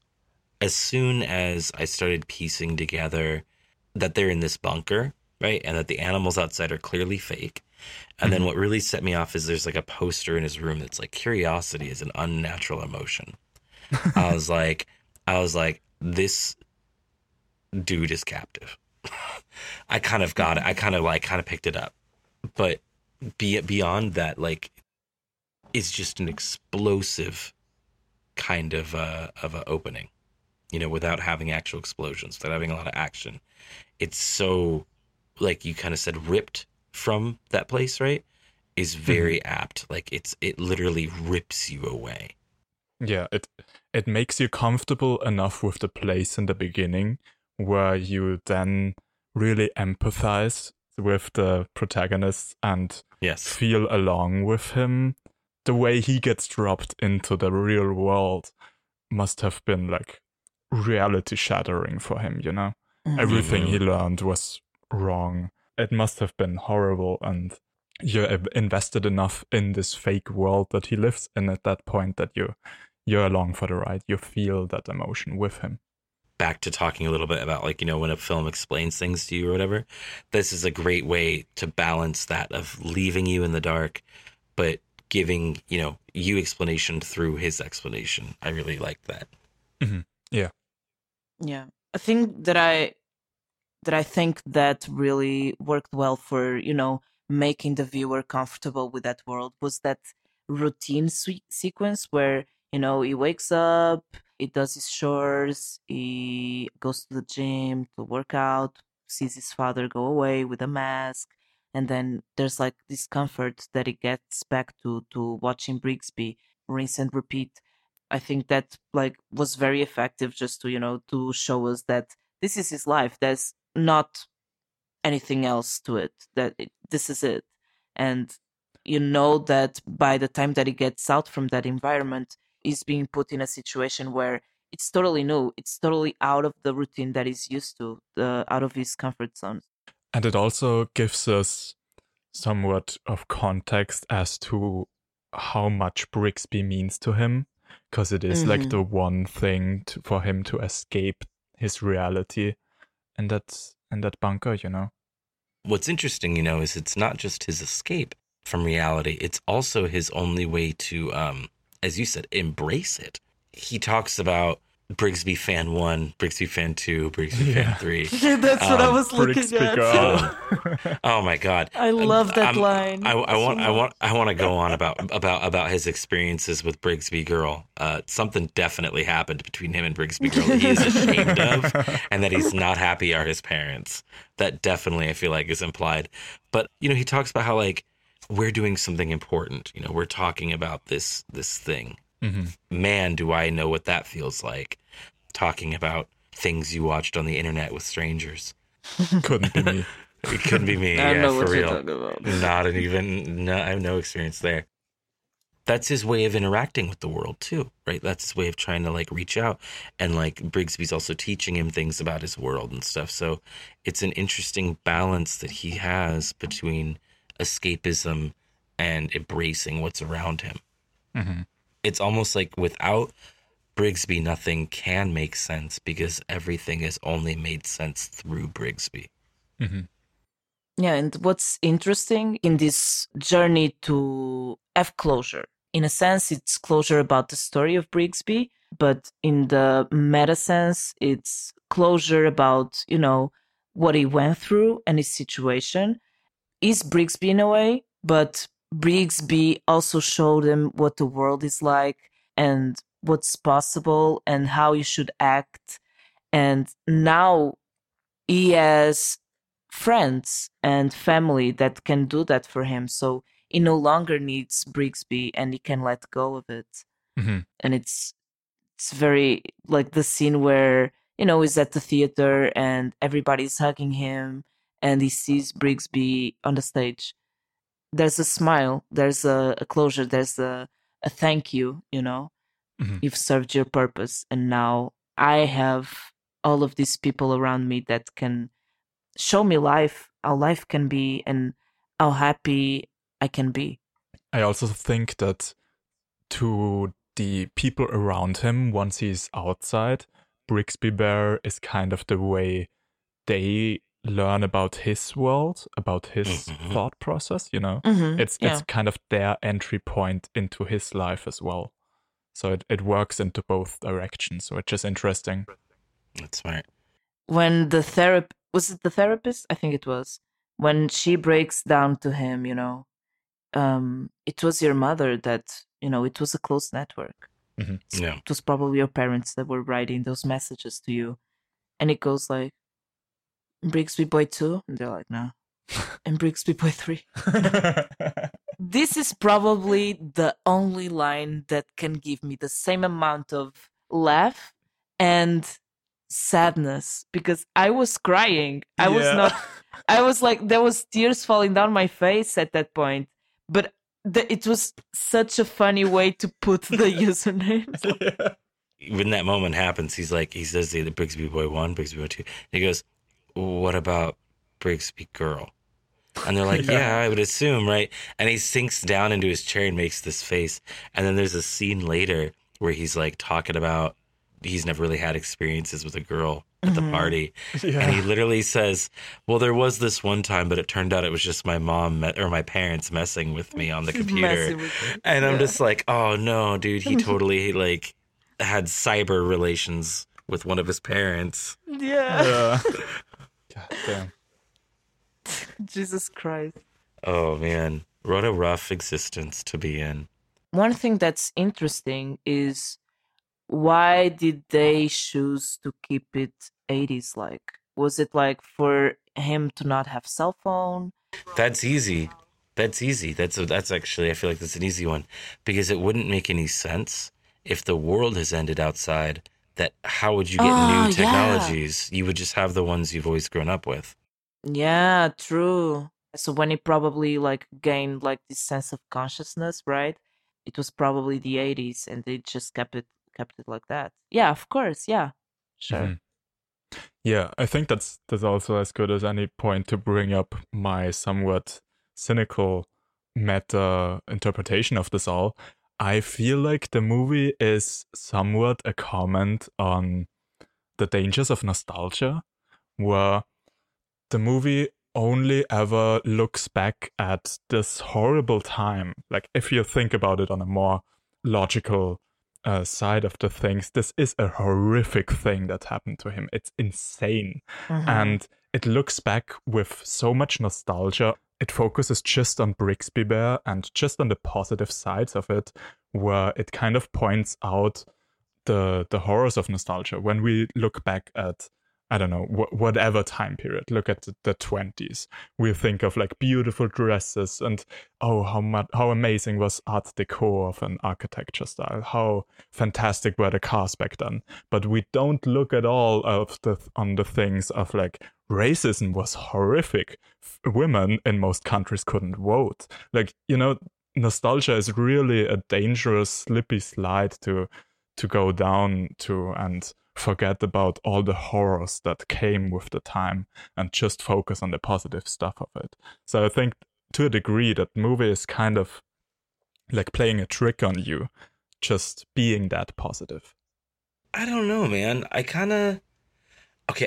agree with your point about it being the dangers, but I don't agree with nostalgia. I think that I would say of escapism as a whole. Yeah, but maybe. I don't really know why nostalgia necessarily, specifically. I think because just not in universe, like you already gave a great explanation as to why in universe it all is very 80s, but just of an outside perspective, we are not stuck in the 80s. When we look at this, when we look at the aesthetic of Brigsby Bear, at how the song plays out, it's all very much Teletubbies. It's old media that resembles in our mind. It reminds us of our own childhood to a degree. Yeah, it's I like guess. a childhood companion kind of thing. Yeah, it very much plays with the idea of nostalgia.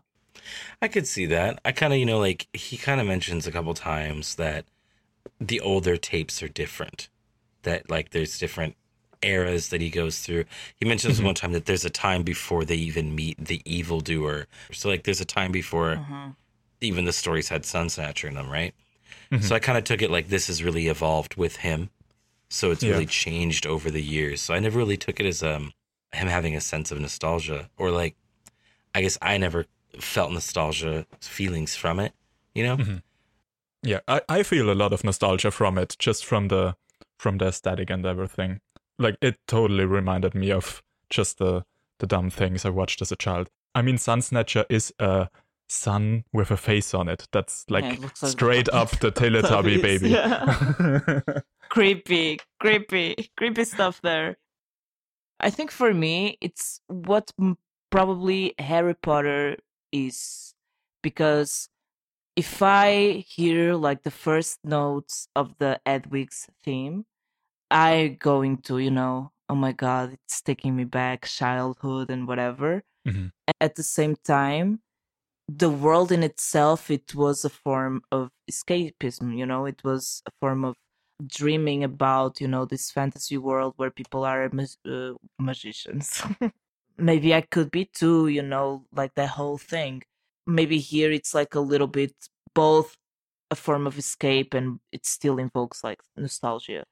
Yeah, I'm not even saying that it's like a clear case of this is what the filmmakers were trying to tell us all along. Yeah, I'm just saying this time around I really thought about that aspect, and it made me kind of question as to, is it just a positive movie after all, Yeah. One thing that we were talking about in regards to the father, the Sun Snatcher, being, an artist of his own, and now is continuing to pursue that artistic side to give this world, this fantastical world, to his captive.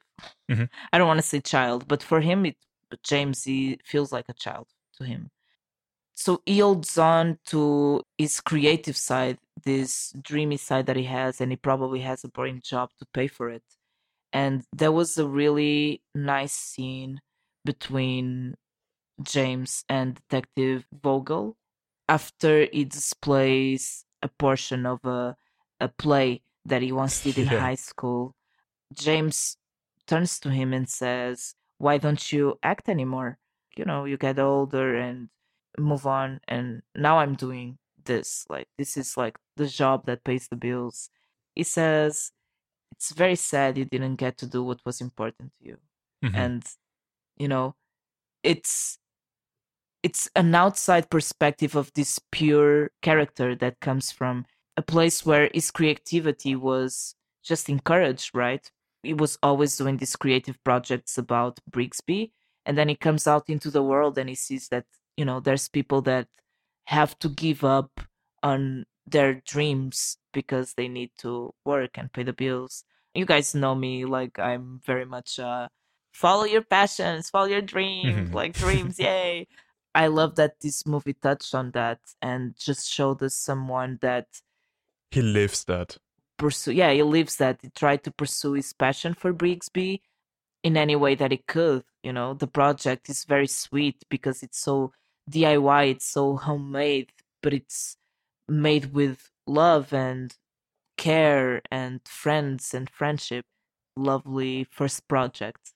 You said like him talk about like the guy just sad you didn't get to follow your dreams, right? Mm-hmm. He doesn't even like occur to him that people don't. She's just like, oh, well, that sucks for you. Goodbye. I'm gonna go do that now. Yeah. Like it's such a. He's so positive about everything. I really, really, really love it. It's just such good feelings. Everything about this movie is such good feelings. I even wrote down there's one thing where you can see how that positivity kind of influenced the people around him. Yeah. By the end, you have that scene where the dad goes to the police department, and I'm not really sure why exactly. Maybe he wanted to get the props or something. Mr. Vogel just greets him with, "Is it about Felber Mortis?" And the dad is super Yes. confused. And Yeah. we don't really get an explanation for it, but we can assume that that's like an inside joke of the Brigsby Bear universe. And he says something like, "That's just something we talk here in the police department." So Yeah. the whole Brigsby Bear lingo is such a common thing at that point in the police department. That's a fantastic detail, and it instantly gets dropped. It's not like a thing that's a lot of attention is brought to by the filmmaking, Yeah. but it's such a small little detail that adds to the universe. Yeah, I think it mentions I don't know how to pronounce it, but that in one of his lines, or maybe when they're filming after, something like that. I think when they are filming the Star Wars-esque sequence with him. Yes. Yeah. Mm, That's clearly a homage to Mark Hamill. Oh yeah, definitely. For sure. That moment. Which, a side note, Mark Hamill was asked, because I think these were made in the same, like right one after another. He did Star Wars and then this. Asked his feelings about coming back to film or something like that. And he said that he really preferred doing Brigsby Bear because at least he had lines. oh, Wow. damn. Yeah, you guys are about Feldo Mortis. Is the name of the character that dude is playing in the Brigsby Bear movie. Yeah. That's his character's name. So when the dad comes in and he's like, "Is this about Feldo Mortis?" He's basically saying, "Are you coming to like be mad at me that I'm being in your son's movie?" Which this is a great lead-in. The reason I know this, then I figured this out, because I'm not gonna lie, I Googled it. I tried to find out what the fuck Feldo Mortis meant for like 10 minutes. There's a gag reel. There's a bloopers reel for this movie on YouTube that you can watch. Oh, interesting. And I watched it, and I learned two things. Well, first off, Feldo Mortises, but that we were talking about earlier, riffing, that this movie is super riffing. Like, almost everything in this movie that people are saying that's kind of funny is just those actors making those jokes. They do that, like, what's Feldo Mortis? And he goes like, "Oh, it's a tea," or "Oh, it's a type of boxing I've picked up." Like he has like 4 different lines he gives out for that. Damn. But that video actually will show you like there's a lot of scenes that could have gone very differently. Mm-hmm. Interesting.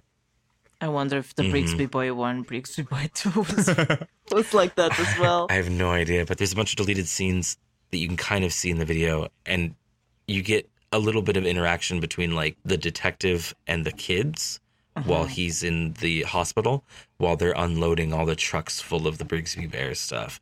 So there's definitely some deleted scenes in this movie that I think might have been interesting to see. The biggest one that I wish we knew more of, or that they showed more of, is him befriending Andy Samberg's character in the mental institution.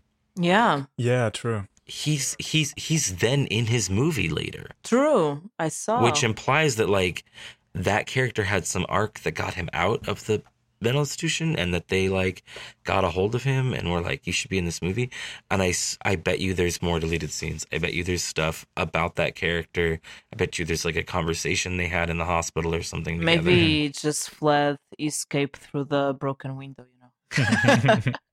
So that's actually funny. One of the like riffs is he comes in and he gives them all the weapons, right? Yeah. One of the riffs, he comes in and he's like, are you doing it tonight? And he's like, yeah, I just don't know how yet. And he's like, I mean, you could just go through the window. It's just so good. One last thing that I want to say, like about, you know, being on edge constantly with this movie, always waiting for people to be mean to him, especially the teenagers. But, you know, there's situations with the cops, that other detective, when he got arrested for, you know, making an explosive Yeah. and ended up blowing off. I'm sorry to you, and I'm very sorry to America. Sorry to America. Yeah. So funny. Some people are mean, and they just, you know, they just think that jokes are allowed in, you know, any situation. And you don't get that here. You get like this pure positivity from people. It's almost like fantasy-like, you know, but it's so good to see a movie doing this type of thing. It's talking about Brigsby Bear, and Spence is really into it. He doesn't have second intentions, you know. He wants to have fun. He wants to put his, you know, filmmaking skills to the test as well. And this girl, like Meredith. Meredith. Yeah, she's also.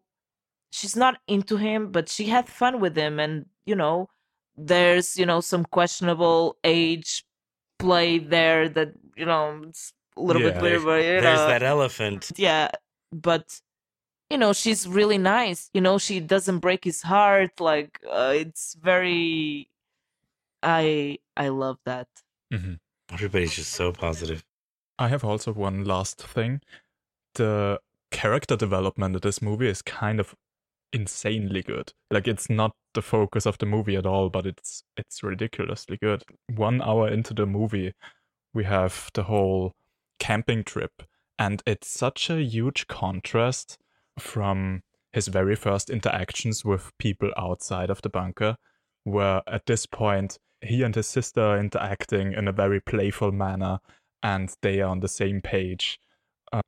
You have him addressing Meredith with like this thing of like, yeah, I don't really want to get married. You know, he's actively searching out the communication with others, and yeah, it's just such a lovely written movie. Yeah, Fantastic. because he spent like all his life, you know, not having those types of interactions, and now, you know, he wants to tell people about his world, and he wants to reach out to people, and it's beautiful to see. I think the last thing I would add would be a lot of this movie, I think, that I really love is also, besides the obvious, we talk about the positivity, all these things, is the collaboration. Yeah. The human element of humans working together. And what you were saying, Bia, about, you know, how positive all these characters are, and they have no ill wills or no, you know, other intentions, right? I think that really helps drive one of my favorite moments in this movie, and it's such an insignificant moment, is when, him and his friend are talking about the movie and they're going to make it. And he looks at him and he goes, "You really want to do this with me?" Yeah. And he's like, "Yeah, dude, of course I do, blah, blah, blah, blah, blah." And he's like, "You're my friend." Yeah. That's locked in. And you really believe it. I think like a lot of people have struggled, in the past of like, do you really want to do this project with me? You really want to do this collaborative thing? Like, are you sure you want to like be my friend enough to like deal with me that long? Mm-hmm. You self-doubt, It's really hard for me, at least, to get to that point where I don't have that self-doubt. But you believe it in that moment. You absolutely believe it when he's like, "You really do?" And he's like, "Yeah." And you just fully are on board. And it's a very vulnerable feeling that they create in that very small moment. Beautiful. It's beautiful. What a fantastic movie. Yeah. It really is. So let's go ratings. What are you guys stars in this one? I had it initially at an 8 out of 10. On a rewatch, it climbed to a 9. I love this movie. I give this 10 Swordus crystals. This movie just makes me absolutely just gleeful. I just love this movie. It's powerful. I give it an 8, going on 9. We'll see. But it's an 8, yeah. It's very good. Really like it. And that's a wrap. For next week, we are going back to the normal episode format with 3 movies. First, The Whale. That's the story of an English teacher that after years tries to reconnect with his daughter. The latest Darren Aronofsky movie from 2022 starring Brendan Fraser, Sadie Sink, Ong Shao, and Ty Simpkins. The second movie is Requiem for a Dream. Made in the year 2000, it follows 4 interconnected lives as they navigate the world of addiction. The final movie we're gonna discuss is Vortex, the new film by Gaspar Noé. Similar to Aronofsky, the French author is generally known for more extreme work, not holding back on violence and sexuality, but like Aronofsky's newest, Vortex is also a very intimate, small-scale story focused on an old couple struggling with the horrors of age. If you don't want to get spoiled for these movies, you have 2 weeks to prepare. Thank you, Devyn, for coming. It was lovely to have you here. I hope you had fun. I absolutely did. It was an honor to be on your guys' podcast. It was really cool. I'm Bia. I'm Devyn. I'm George. And you just listened to €2 and $1 per movie.